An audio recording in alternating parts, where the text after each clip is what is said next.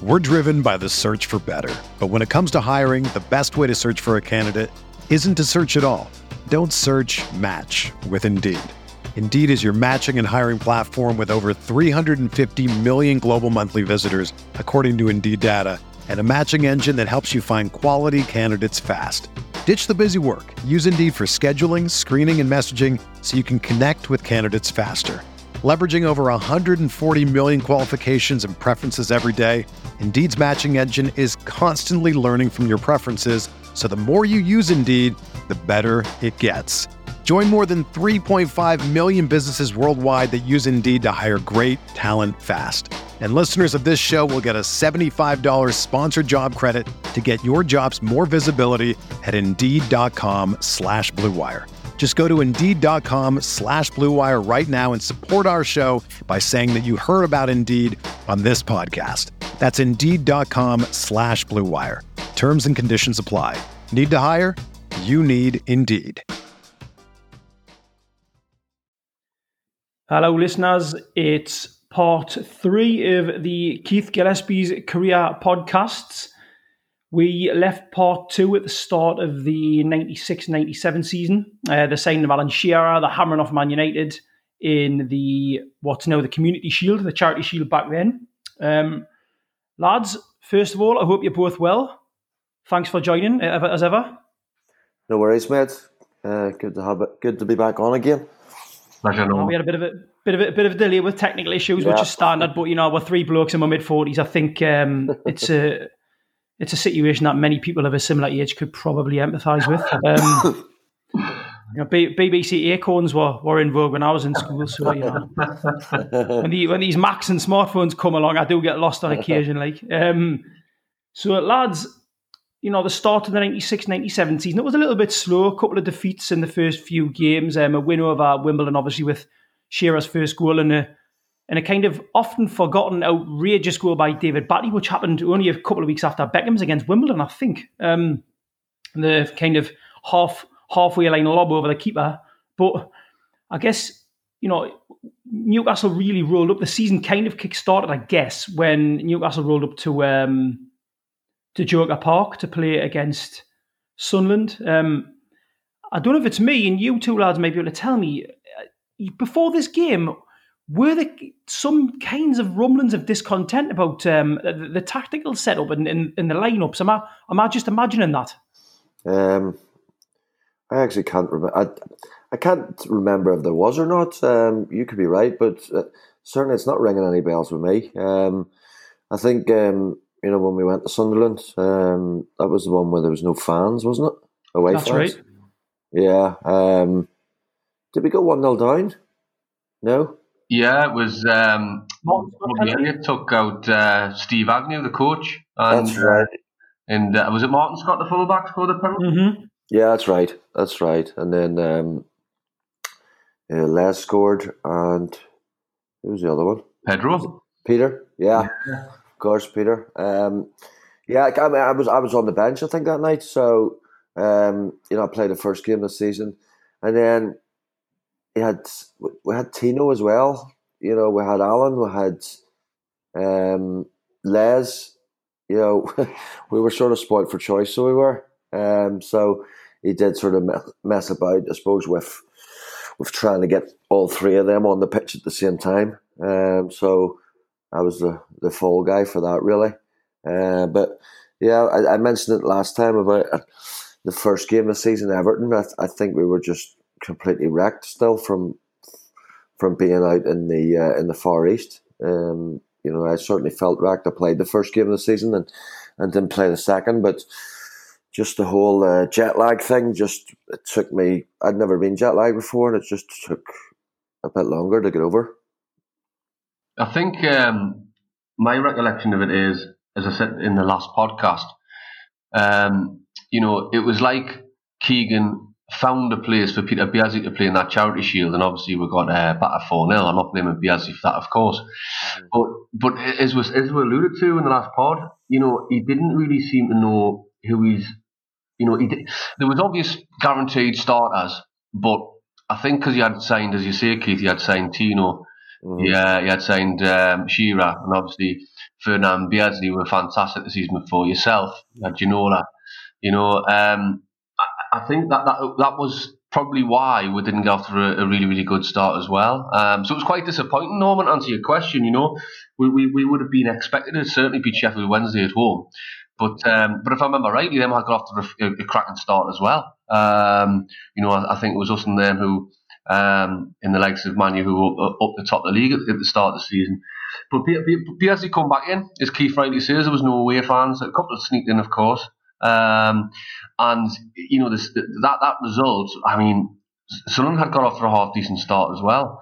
So it was, even though on paper we should have absolutely battered them, it's never like that in a derby. And we managed to come away with that 2-1 victory, and you could see a massive sigh of relief, Norman. Absolutely. I mean, the form after that was absolutely spectacular. So we'll talk about the form leading into the obvious 5-0 victory over Man United. Away to Spurs, great win.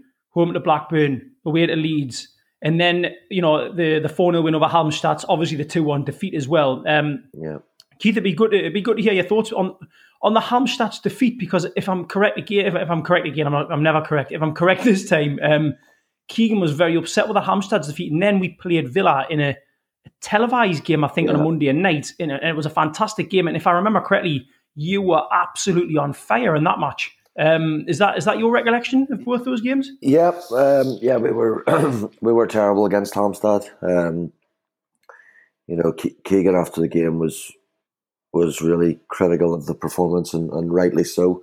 We just weren't at the races, and it was one of them. Probably we were going away to this team, and we thought that it was going to be easy, and obviously we ended up losing. I know we got the job done in the second leg, but it just shows you sort of football that you can't take anything for granted, because although they're sort of a small side, they done a job on us that night. And then, as you say, the Aston Villa game was an unbelievable game of football. It's one where I sort of see quite often now reruns of it.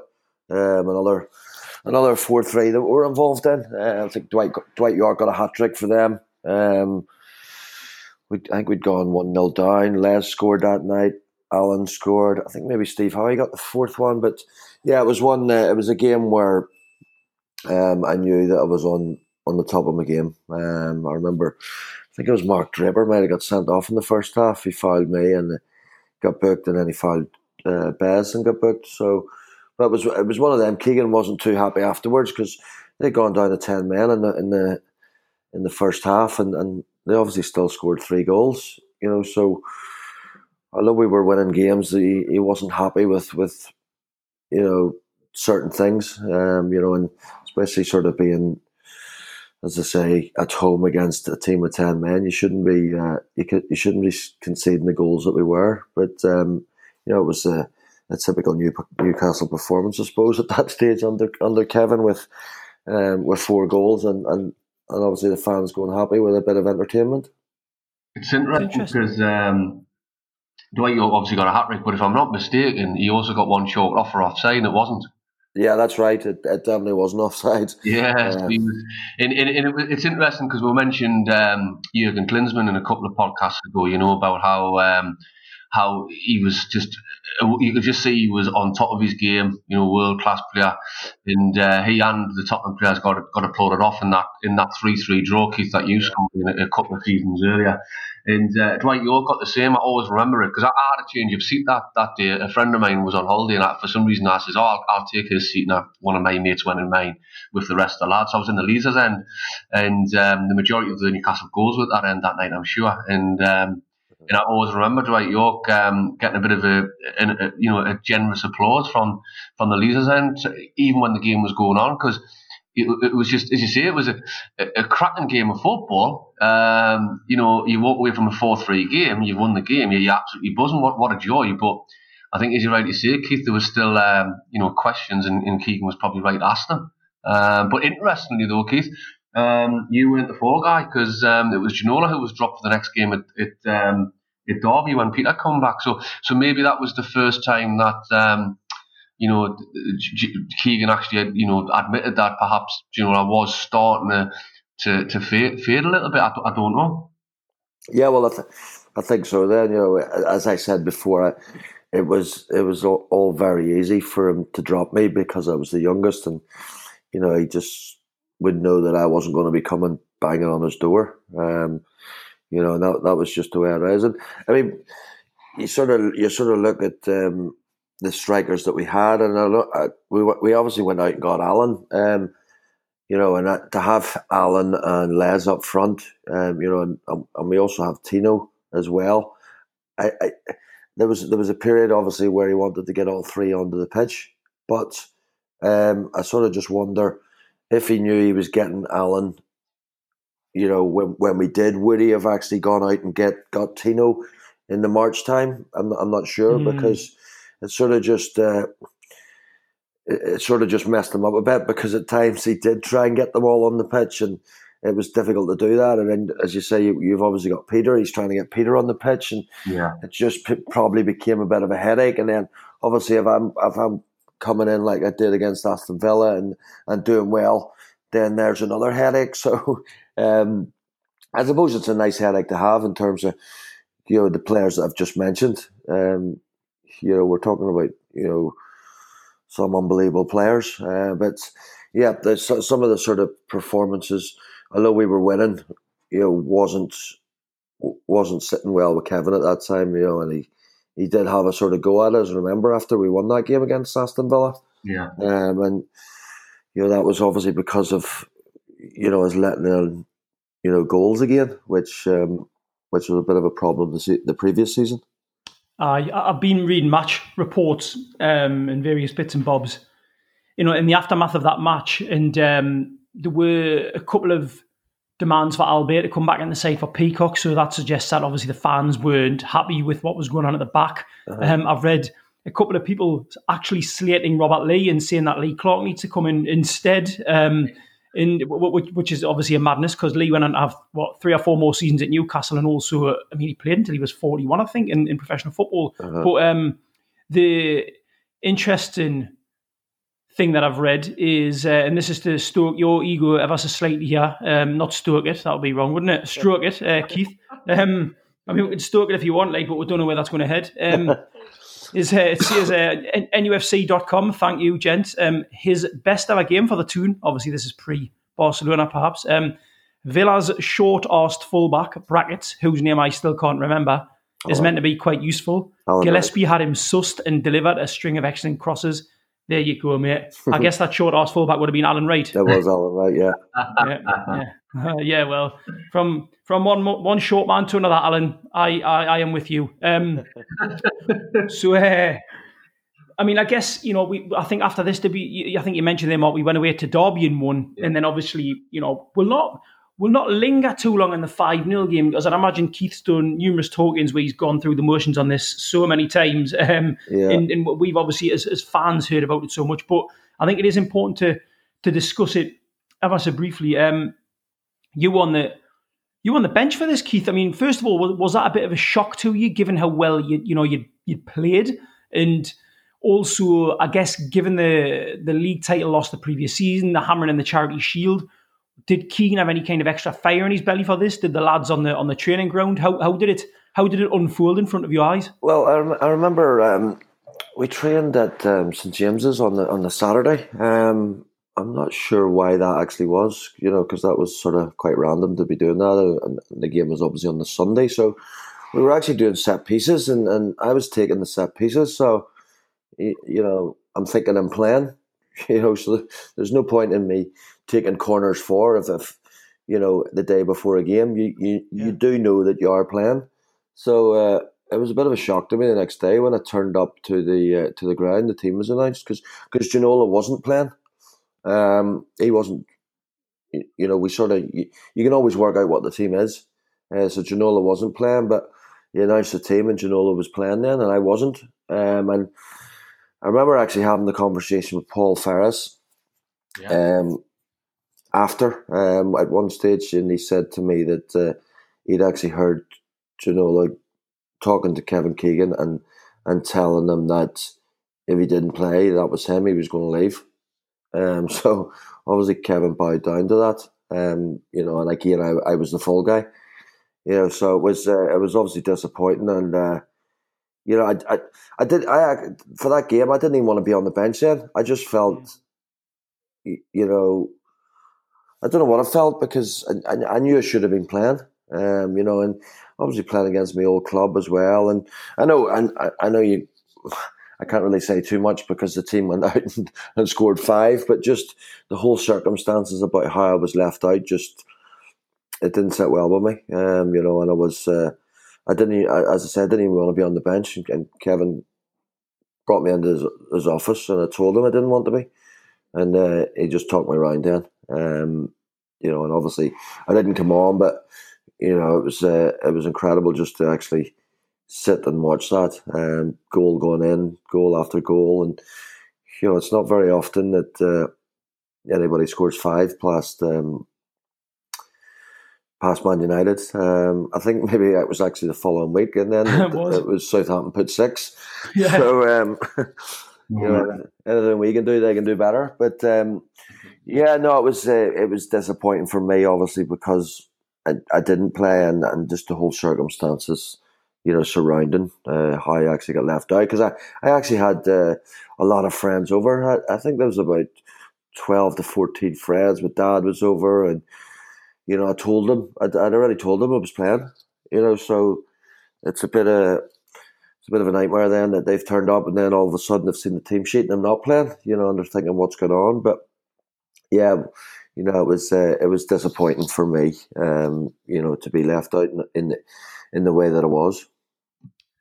I think just regarding that Ginola incident, Keith, I think it was common knowledge that he wanted to go to Barcelona, didn't he, in the summer? His head had been turned. So if Keegan's persuaded him to stay, I think that's definitely a sign of Ginola spitting his dummy out in a way, you know, and go, well, look, you've guaranteed me football, you've guaranteed me success.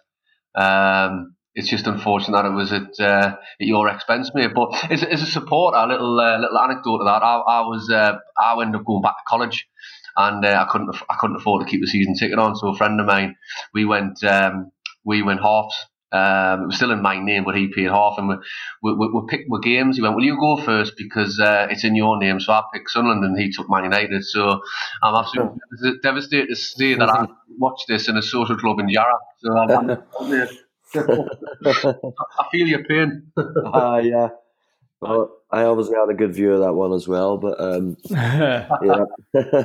I'll tell you what, Keith, it's interesting you saying that and talking about how you felt, because obviously from a fan's perspective, it was one of the most memorable days in recent living memory, given everything that had gone on and the kind of history that had built up between Newcastle and Man United up to that point. But I think what it got me thinking there was when obviously you see reports in the press of players kicking off for managers because they're not being picked or because they've been dropped, and you know, usually you do get a lot of the sort of football supporting public will criticise a player who you know, they'll call it spitting a dummy, but it's not really. And it got me thinking of, you know, if you're in a workplace, regardless of how much money people are paying you, regardless of what the job is that you're doing, if you're in a workplace and you're doing your job really well, then all of a sudden, you know, you're booted out for someone else, you would be upset by it. And I think you saying that, it just kind of brings it down to a human level, because I think, you know, what happens is the general public, you know, air quotes here, there is an impression that footballers are almost superhuman and they shouldn't have any kind of feelings on how it is when they're dropped. It should just be, well, you're dropped, it's a team game, just get on with it. And I don't think it's as simple as that. And you saying that has really kind of, you know, rammed that home, I suppose. Yeah, I mean, absolutely. You know, if you're playing well, and obviously I'd played well against Villa, and you know, and all of a sudden, you know, a couple of games later, I'm left out. You know, and as I said, I wasn't one to go knocking on a manager's door, and I think Kevin probably knew that. You know, because if you've got a more experienced player, they might go and do that. They might go and knock on a manager's door. And most of them sort of would, but that just wasn't me. You know, and I remember actually being at Blackburn, and we drew with Arsenal at Highbury 3-3, and I scored in the game, and I was left out the next week, and Graham Souness actually came to me after the game that we played then, where I was left out, and he says, why were you not knocking on my door, asking why you weren't playing? So he's pretty much telling me that I shouldn't have been left out and I should have been knocking on his door, but, still left me out, so to speak. So it was maybe he was doing that to see, because he wanted to see what my character was like because he was new to the club or whatever, that's what managers do. But as I say, that's not something that I would have done with Kevin, and especially that when you sort of name the players that I was being left out instead of, although just the whole Ginola story around that time where he played instead. No, he obviously scored a great goal in the game and played really well. So I can't have any arguments because of the actual result. The goal was definitely a fluke, mate. Don't worry about that. Yeah, I think Graham Souness his autobiography should be called Graham Souness, My Life as a COD Psychologist. What a bizarre thing to do. However, I digress. And again, I've mentioned this on previous podcasts. If I go down a Graham Souness wormhole, I'll never get out of it. So we'll move on. I mean, we're really kind of the next block, I guess, is post-Man United and then Keegan leaving in the form after this game. It was almost, on reflection, regardless of the 7-1 and 3-0 Hawkins handed out to Spurs and Leeds in Keegan's last two league games, that Man United 5-0 win was like almost like the pinnacle of Keegan at Newcastle in that spell. It was almost like, I'm done now. Not like necessarily him saying it, but in terms of it was like a peak, and then it dropped the form. I mean, what was it? 1 win in 9 and down from 1st to 6th by the time Spurs turned up. So it'll be really interesting to get both your perspectives. You as an insider and a player, Keith, and yours, Mark, as a fan, and how you interpret it. But Keegan's kind of, I don't know, his mood around the ground and around the training ground in that period, and how it was after that Spurs game and Leeds game, and obviously the last game being the Charlton match, whether you picked up on anything, whether there was a visible change in his body language and amongst the players, and Mark, how you saw it as a fan as well. It'd be great to hear from you on that, lads. Yeah, I there was certain games that season where you look at some of the performances we had, and I mean we'd played Ferencváros, hadn't we, that season? And the performance at home, again, that was another one where we lost away from home, and Kevin was again very, very critical of the performance, and we played them in the home game, and Kevin just went for it because I played wing back, Ginola played left wing back, and I think it's very attack minded. That, and I think everyone will remember David's goal that night. Was just absolutely unreal. But we played on the Sunday then after that, and it was Middlesbrough at home. And everyone thought that it was because we should be beating a club like Ferencváros, and we obviously did in the end, 4-0 at home. But Middlesbrough was going to be a different proposition. But he played the same team then, and myself and David were the wing backs again. So again, very adventurous, and 2 clean sheets in that. So, which when you're sort of playing wingers like myself and David as wing backs, it's obvious that it is adventurous. But there was just certain moments where you sort of just thought that things just weren't as right. Maybe Kevin coming into training wasn't the sort of usual bubbly self at times. I mean, that's not to say that I wasn't completely shocked by him when he did leave. We obviously had the likes of the Spurs game. He sort of, I think his post-match interview, he sort of just talked more about feeling sorry for was it Jerry Francis maybe? Mm-hmm. Feeling sorry for him. And that's, when other managers have been thinking that same way, there's sort of been coming out and saying how well we did. I don't really remember too much about the game because I went off after about 15 minutes. I had concussion. And I think it was maybe one 1 or 2-0 at the time, but yeah, I came off with concussion. But I'll tell you, Keith, it was 3-0. You were 3-0 up, and you went off after 40 minutes, and we were 40? Already 3-0 up. All right. Oh, I didn't realise it lasted as long as 40. Told you I didn't remember much. You were concussed in the 14th minute, and you just played up to 26. Yeah. Yeah, so, I mean, his last game, obviously, was the Charlton game, and I wasn't there. I was ill. I remember watching it on TV. I think we drew 1 each, maybe. We did. But, yeah, I just remember coming into training, and I forget who it was. Graham, the press guy, Graham. Oh, Courtney. Graham Courtney, yeah. He says that, Kevin's gone. I was like, gone? What do you mean? He says he's walked. And I was just absolutely devastated. Like everyone was.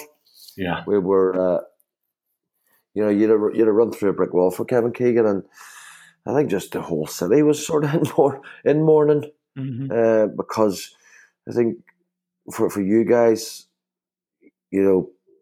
before Kevin coming in and being so close to getting relegated to what was then the old third division, and the rise in the 4 or 5 years where Kevin had come in was just incredible.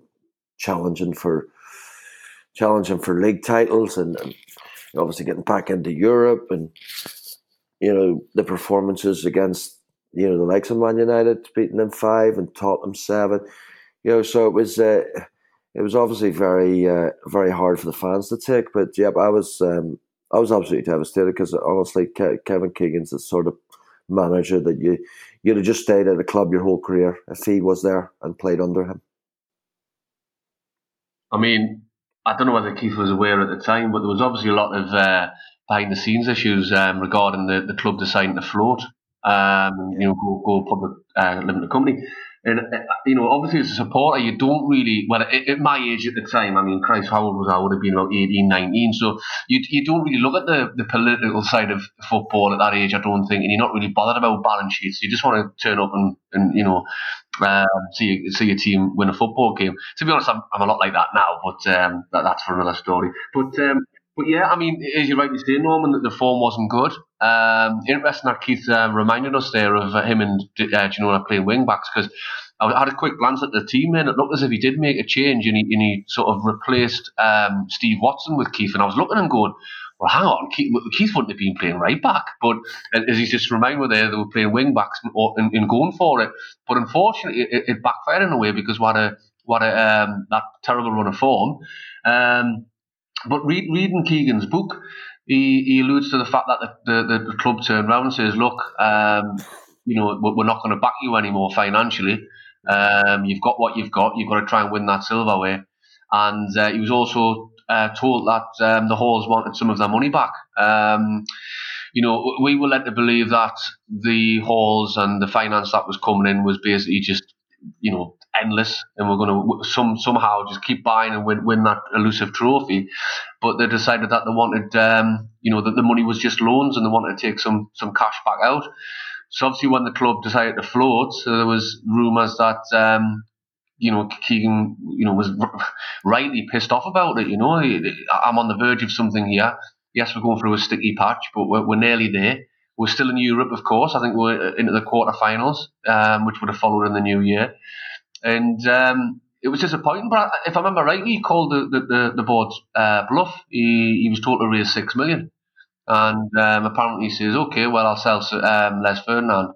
Oh no, you can't do that. You can't do that. There'll be hell on the supporters. I'll kick off. All right, well, I'll sell Lee Clark, because Clarkey, I think Keith may confirm this or not, I think Clarkey was annoyed as well, because every time he was a bit like Keith, he was in and out of the team, and despite playing really well and being part of that side that almost won the championship in the previous season, he was, he would have been annoyed that he was just out of favour. But yeah, they said, no, you cannot sell Clark, he's a fan favourite, etc. So I think he cashed in on Darren Huckabee around about the time for a couple of million. And Sod's Law, he scored a goal against us at Highfield Road. And we got beat. How many times have we experienced that? But yeah, so I suppose it was a little bit of game of, cat and mouse, wasn't it? And who was going to buckle first. And unfortunately for the club, and unfortunately for us, the supporters, We've never. I don't think we've ever recovered really since. We've had a couple of fleeting years under Bobby Robson. That 5th place under Pardew, but I'll be totally honest, nothing comes anywhere near those 5 years under Kevin Keegan the first time around. And just to confirm what we've discussed before, you only have to look at Keegan's eye for a player. You look at when he arrived, we had it was a Franz Carr at right wing. He was replaced with Rob Lee, who was then replaced with Rule Fox, and then replaced by Keith. So it was progression every single season. Left-hand side from Kevin Sheedy, who was a top-class player, but come to the end of his career, he replaced him with Scott Sellers, who was brilliant for Newcastle. And then in came Ginola. And then obviously the pinnacle is up front, from David Kelly to Andy Cole to Les Ferdinand to the best striker in the world, and Alan Shearer. So, Keegan was building and building and building, and it's just such a shame for me as a supporter that something had to give, and unfortunately he just had enough, hadn't he? And he just didn't like the way the club was heading. And just to conclude on that, I think I'm right in believing that the club says, okay, well, see out the rest of the season. We're floating. We need you to sort of market it. We need to sell these shares, and we need you to be the face of Newcastle United. Mm-hmm. And Keegan just turned and went, "Nah, that's not for me." And it's just such a shame, lad. But as a football club, you've got to move on. Absolutely. 2 things before we move on. I love the examples of progression you gave there. Absolutely bang on, Mark. And I'm just wondering where Mike Hooper fits into that, but we won't go into that. And also, can we just take a moment? You mentioned Gerry Francis, Keith. I just want to take a moment to remember Gerry Francis's hair. Because, to be fair, the man is still now has that mullet, which is just testament to his determination to stay at the forefront of hairstyles. So well done, Gerry. Dalglish comes in and again, your thoughts, Keith and Mark. Dalglish came in, and personally, I thought, well, if Keegan's gone, which I'm devastated about, Dalglish coming in actually soothed the pain a little bit, because you look at Dalglish's record and you're thinking, this is a winner. This is a man who's won, multiple titles. Albeit, yes, he inherited a fantastic side at Liverpool. He was bankrolled at Blackburn when bankrolling wasn't really a thing. In fact, you could argue that Blackburn were the first real team to, again, air quotes, buy the title. But he still had to put a team together. He still had to manage them. And, he still had to get it over the line. And he did. And I thought, well, all right, if the issue with Newcastle being successful is possibly the defensive aspect of the game, because, Keegan allegedly plays gung-ho football. We all know that it's a kind of myth. We know how good the defence was, really. But Dalglish is the man to come in and to really tighten things up. And if he allows the attacking player to continue as it is, then this could actually work out fantastically well for us. And I guess, a couple of things. The rumours around who would be taking over pre-Dalglish being announced, be interesting to hear what your thoughts are there, Keith. What you thought when Dalglish came in, and I guess how the rest of the season panned out, because, it was a little bit of a slightly wobbly start, but his record between coming in and the end of the season was absolutely phenomenal, really. Yeah. I think when a manager leaves a club, and it's somebody like Kevin Keegan who's so hard to replace because of the relationship he would have had with the fans and the job that he done as well. It's like a poison chalice for some when something like that happens. It's like, you've seen how hard it was for Man United to replace Sir Alex Ferguson. It's difficult to do, and that's the same thing with Kevin Keegan. But I think when you hear Kenny Dalglish is coming in, you think, well, he's obviously done it. The top of his game. Played for Liverpool. Won league titles there, won doubles there. Been successful as a manager. You're thinking it's the perfect fit. There's not many people could come in to replace Kevin Keegan, but he was maybe one that maybe we thought could. And he's one of them, because I used to hate Kenny Dalglish when I was a kid, because I was obviously a United fan and Liverpool were just winning everything. So when obviously he came in, and then I think his first game, what was his first game? Wasn't away. Southampton away, I think. Southampton. Was it Charlton? Sorry, was it Charlton in the cup? Yes. the one that went to extra time. Did Alan get the winner that night? He did. I think he did. Free kick, yeah. So I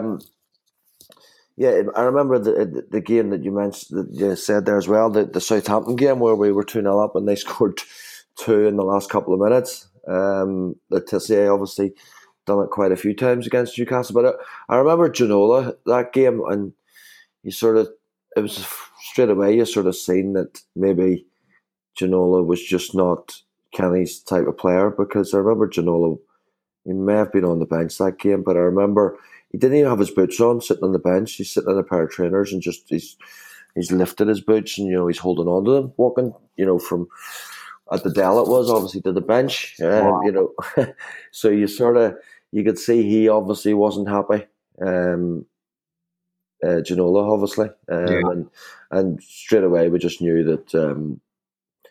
that Kenny didn't fancy him. So that was strange. But in terms of, as you say, the performances and results were, absolutely incredible. Because we had gone on such a bad run previous to that, and then slipping down the league. So for Kenny to sort of come in, and then I probably don't think he gets enough credit for that end of the season. Where he was the one that got us into the Champions League then.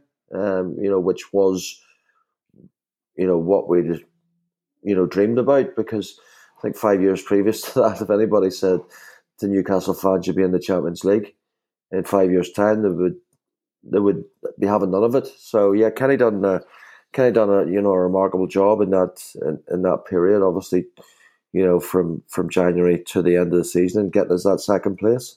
Well, I tell you what, Keith, interesting. I mean, Dalglish's record was, between coming in and the end of the season in league games, 8 wins, 6 draws, and 2 defeats, which is great, obviously. Mm-hmm. And I think my first recollections are actually the 3-0 down, 3s each, 4-3 defeat at Liverpool. And if I remember correctly, and Mark, you might remember this better than me, a fan came on the pitch and either threw his top or had a go at Dalglish. And I think Keith, you started the comeback in that game, didn't you?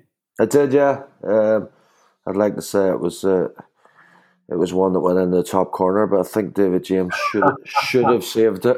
Not David James, surely. Yeah, but it was one of them when it went in. It was like, well, we were so poor in the first half, we're 3-0 down. I'm sort of thinking, well, it's a consolation, and then Tino scores, and then Warren scores, and you're like thinking, oh, just please blow the whistle, to get out of here at a 3 each after the way we've sort of played in the first half. Totally different game from the one the previous season, the 4-3. But yep, again, obviously, they popped up in the last minute. Robbie Fowler this time, and it's heartbreaking game for us. But that was what it was like at times to be a Newcastle player. Because the previous season, the heartbreak that we had with certain games, the Liverpool, the heartbreak of losing to Man United after totally outplaying them. Again, Blackburn away when we're 1-0 up with not long left and we lose. So, it was something that we were sort of becoming sort of accustomed to, the heartache of certain games. But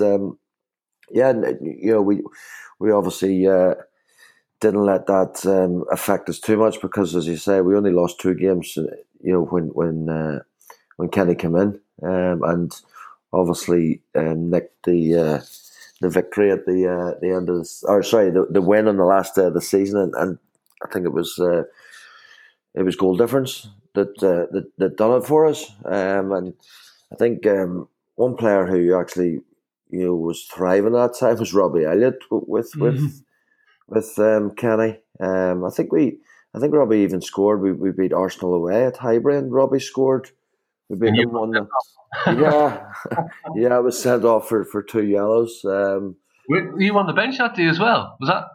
No, I think I started that day. Right, so 2 yellows. 2 yellow cards. It wasn't the last time I was sent off at Highbury, because a couple of years later, I got 2 yellow cards within about 10 seconds of each other, and and get sent off again while playing for Blackburn. So excellent.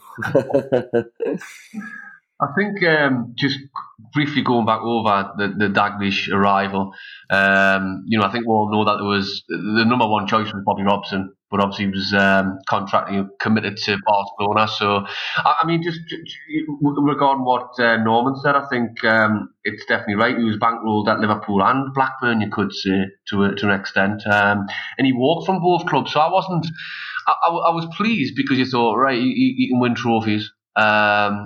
If his remit was to go into the Champions League, excellent. He did exactly what was expected of him.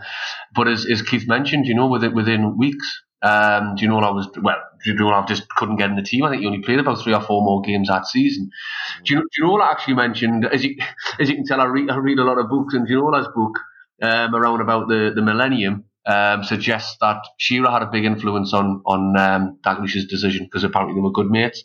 So, there's 2 sides to every story. But Ginola said he knew his time was up at Newcastle because of that. Shearer would say that Ginola would never cross the boardroom, which I think we've discussed on previous podcasts. So. But bear in mind as well, the week after that 4-3 game, we played Coventry, and it was Peter Biazzi's last start for the club as well. And so to drop 2 huge fan favourites within a matter of weeks of arriving at the club was a big statement.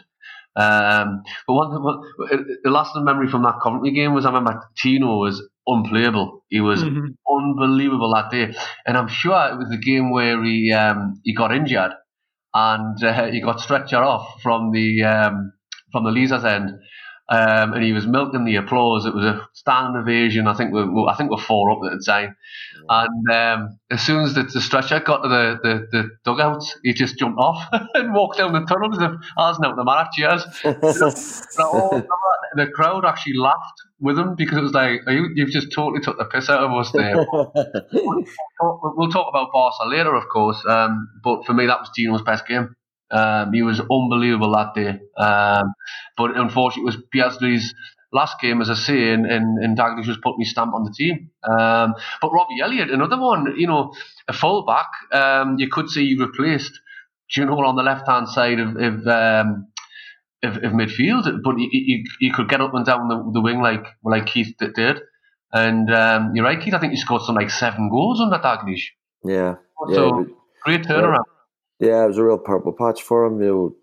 Obviously Robbie, a defender, and popping up with goals. I think even the last day of the season he scored in the 5-0.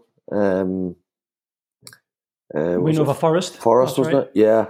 And again, there's some great goals that day. But going back to sort of Ginola, I mentioned earlier, we just knew that this was definitely not going to work. You could see sort of Ginola sort of had a smile on his face for quite a while, at the beginning when he came into training, and he really got involved with the lads, and then you could just sort of see everything was sort of changing. And obviously, the manager has decisions to make. He had to make the decision with Peter as well, and it's obviously not going to be a popular one at times, but he's paid to make decisions, and these were 2 big characters and incredible footballers, and when you're a manager, you've got these decisions to make, and unfortunately, as you say, people's been very fortunate being Newcastle fans, being able to watch somebody like Peter Beardsley for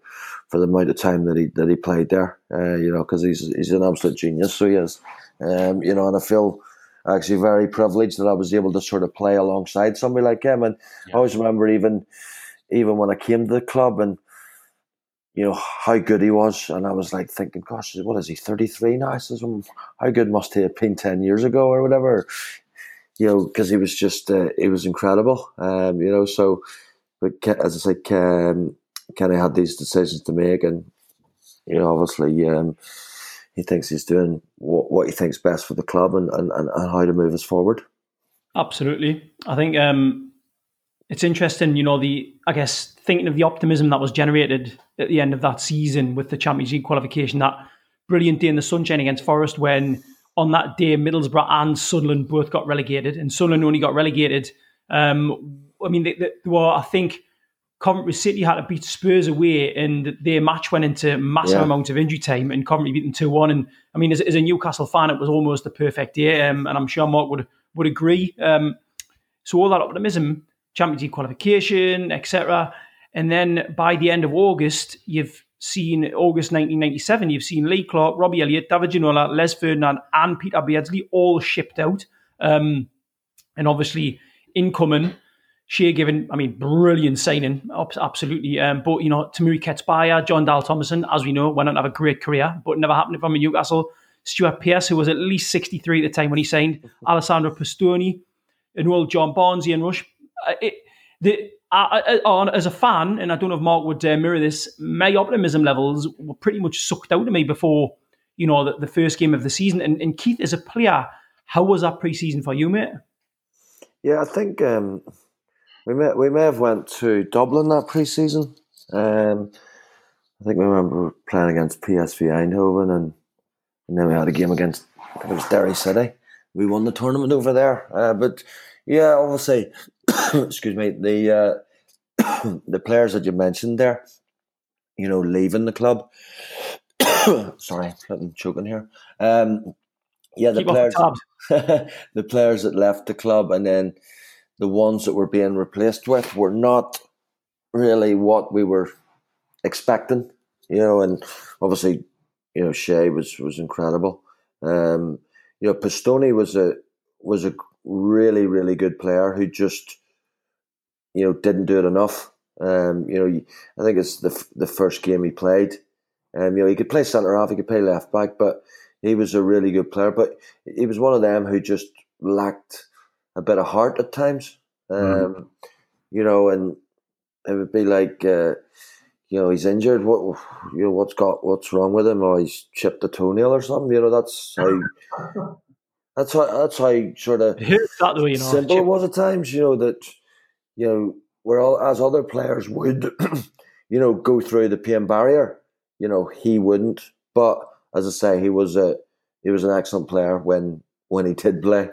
You know, but you obviously mentioned the old guard, the players coming in, and you know, obviously they are in their latter years. But I think you still got to think that Stuart Pearce played that night against Barcelona, so did John Barnes. You know, so they were able to do a job still, but obviously, you know, from where we'd been with the players and the ones that left, you know, it wasn't really adequate signings in terms of going to improve us, which is obviously what you want to do. It's a manager of a football club wants he brings in players to improve the team, whereas it didn't really look like that's what he was doing. The team was improving with the ones that he was bringing in. I think at this point the players you mentioned who were sold, Norman, I mean, that's a big statement of intent, isn't it? If you're getting rid of those sort of players, especially the local lads as well, because you've got to remember the likes of Clark and Robbie Elliott, you know, were part of the squad that, you know, saved us from relegation and almost, you know, potentially going out of business in 1992. You know, the promotion campaign, albeit Elliott didn't feature much because he was injured. But when we got in the Premier League, Elliott, you could see he was a top class player. And right in up to the end of the 95-96 season, where Rob came in for John Beresford. So they both played their part. And I think those were the most disappointing, because I think Newcastle fans, as corny as it sounds, they love to see Geordies in the team. They love to back their own, and obviously Peter was coming towards the end of his career, shall we say, even though he kept going. He's probably still playing now, but you know, the Ginola one wasn't a surprise. The Ferdinand one, absolutely devastated. But you could understand it.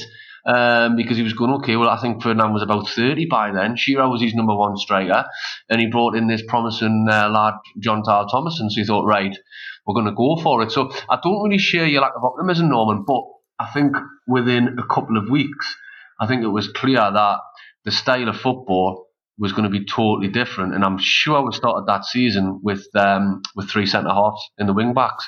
and that's what he was going to go for. Trying to steal a goal as opposed to setting up to definitely score them. I don't know whether your memory's the same as mine. Well, I tell you what, my lack of optimism in the summer was, it was based more around the sale of Les Ferdinand, just because I loved Les Ferdinand. It was a devastating blow. But we look at the start of the season, and obviously that season panned out to be terrible in terms of where we finished in the league, the lack of goals that we scored, defeat, which was the end. As I say, it was almost like the walnut on the turd cake, wasn't it? But the actual start of the season, we never really sort of were in the top 1 to 4, but that's because of the Champions League commitments. Now, on paper, we won our first 4 and 5. And defensively, we did look solid. There were narrow victories eked out, but there were still wins. And you thought, well, if the style of play is going to change, as long as we keep winning, then there's a kind of pragmatic element to it. Like we could end up winning the title in this way. Obviously, it didn't pan out like that. But as I say, optimistically, those levels did go up because we had the Croatia Zagreb away game. Yeah. 2-1. And Keith, we're obviously going to go into the Barcelona game, but we won't go into it in this podcast because we managed to spend 50 minutes talking that I never expected us to spend. I generally thought we'd get into the Barcelona game here, but I think we can tee that one. We can tee it up nicely for the next podcast because we'll spend at least 4 hours talking about that game. So we can go out on the Croatia Zagreb game now. This, what I remember from this is that you had the madness of, I think the Croatian president saying that if they got to, he declared national bank holiday. And back then, bearing in mind that this was a couple of years after the war in the Balkans, not long after the Iron Curtain had fallen. And my knowledge, and I think most people's knowledge of that part of the world was still very much influenced by, it's kind of Eastern Europe. It's a bit dangerous. The fans are mad. And I don't know if that's how you felt, Keith, and just what your experiences were of it, mate. Yeah, and, it was a very intimidating place to go. We'd obviously got the victory at St James's, the 2-1. But we knew it was going to be tough over there. I've sort of known from going to play in these countries, especially at international level, how difficult it can be. So it was a case of just trying to get over there and get the job done. We were so close to where we wanted to be in terms of getting into that Champions League. And it's crazy. You sort of look now that back then we finished second and we've got to go through like a preliminary I can nearly speak preliminary game. Mm-hmm. Whereas you look at what it is now in 4th place. You're straight into the group stages or whatever. So. It was probably a tough as draw as we could have got against Zagreb. But yeah, I remember the scenes obviously when Tomori got that winner, because it was obviously going to penalty kicks then, and as we know that was going to be a lottery. And you think about how much was at stake in terms of playing in the Champions League. So yeah, the obviously when Tomori got that winner in the last minute, and we even knew then that there was so little time left, but they had to score 2, and the chances of them doing that weren't great. So yeah, it was it was incredible, obviously to that we'd gotten to where we wanted to be in qualifying for the Champions League, and I think that's something that all fans want to hear, that Champions League music at their ground. And obviously we were paired in a group with incredible names, Barcelona, Dynamo Kiev, and PSV Eindhoven. So yeah, it was a great night for the club. But as I say, it was an intimidating place to go, and we went there and we got the job done. One of my memories, Norman, is I'm sure this was the period where Channel 5 took a claim to a lot of games. Correct. Yeah, and I remember it was a little bit odd. Channel 5 must have been relatively new then, and they got the rights for that game, and it was just bizarre watching this new channel with new commentary and pundits and things. But did the job. And Tamuri Kutspaya, as much as he was, for me, he was a little bit hit and miss at Newcastle, but he won over the fans straight away, because he was a Rajput and all, wasn't he? But he won over the fans straight away with that goal. And again, the future did look bright. Dalglish was doing what he was brought in to do. Not spending much money, bringing money in, qualified for Champions League. It was just sort of. It was a joyous time, and at that time we were really, really looking forward to the season. But obviously we didn't expect it to play out how it did. Absolutely, I think in that match itself, I mean, when the Kutspaya goal went in, I think I burst into tears, which is very indicative of me heightened emotional state from watching Newcastle United. But I think you came on as a sub in that game, Keith. Obviously, you brought on when it's ones each, and you're thinking, well, we can just hold on. We can use Keith as an out ball, get the ball out, and he can kill some time with his pace and his fitness. And obviously, we'll concede that last minute goal, and you get the extra 30 minutes. And I would just love to know what it was like being on the pitch when Kutspaya put that ball in the net, especially in that stadium. Well, exactly. I mean, it was a heartbreaking game, wasn't it? Because they obviously equalised in the last minute and took it to extra time, and you're obviously just thinking this is only heading one way. It's going to penalties, and then I think Tino got the ball and played it through, and just seeing that ball hit the back of the net, the absolute relief that we knew we were going to be playing Champions League football was incredible feeling. And I think actually Tamuri was actually crying after he scored the goal. Right. He was that type of character. So he could be volatile, but you could see the tears in his eyes. I think he just realised what he had done. And the dreams that we had of getting the Champions League were realised. So yeah, it was an incredible feeling. And for us then, it was the anticipation then of we're in the group stages. Who are we going to get? And as I mentioned before, the clubs that we did get, there's some pretty special names.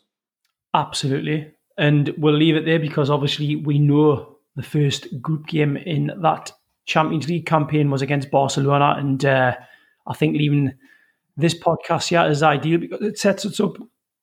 I've caught your cough, Keith. Can hear that. Sets us up perfectly for the next podcast. A 3-1 slapping at home by Wimbledon precedes the Barcelona game, but we won't dwell on that one too much.